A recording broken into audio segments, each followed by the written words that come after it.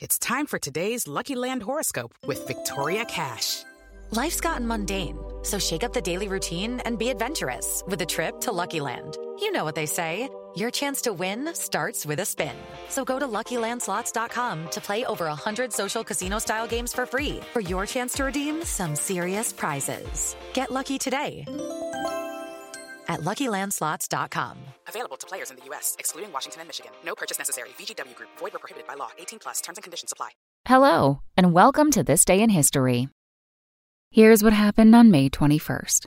From hurricanes to fires to the recent deadly flooding in Tennessee, when Americans face a disaster, the American Red Cross is usually among the first on the scene. And it all started on this day in 1881, when the humanitarian organization was founded by Clara Barton and Adolphus Solomons as part of the International Red Cross to help victims of war and natural disasters.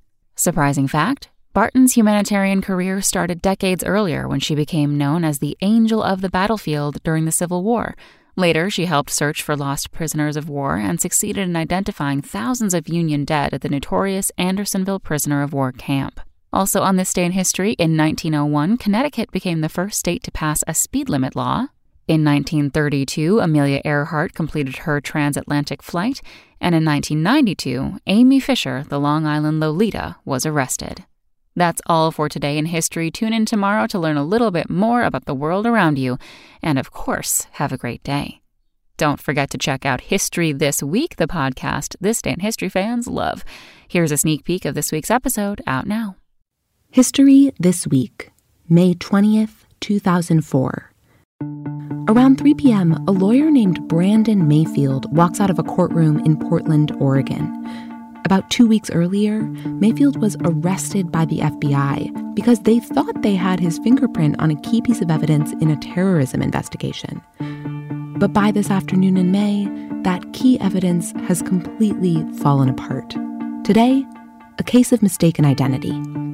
Why did the FBI arrest the wrong man? And how did this case change forensic science for good? I'm Sally Helm, and this is History This Week. Subscribe wherever you get your podcasts.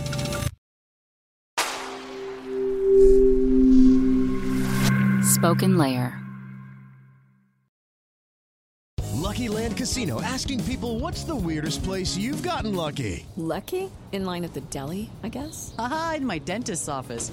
More than once, actually. Do I have to say? Yes, you do. In the car before my kids' PTA meeting. Really? Yes. Excuse me, what's the weirdest place you've gotten lucky? I never win and tell. Well, there you have it. You can get lucky anywhere, playing at LuckyLandSlots.com. Play for free right now. Are you feeling lucky? No purchase necessary. Void where prohibited by law. 18+. Terms and conditions apply. See website for details.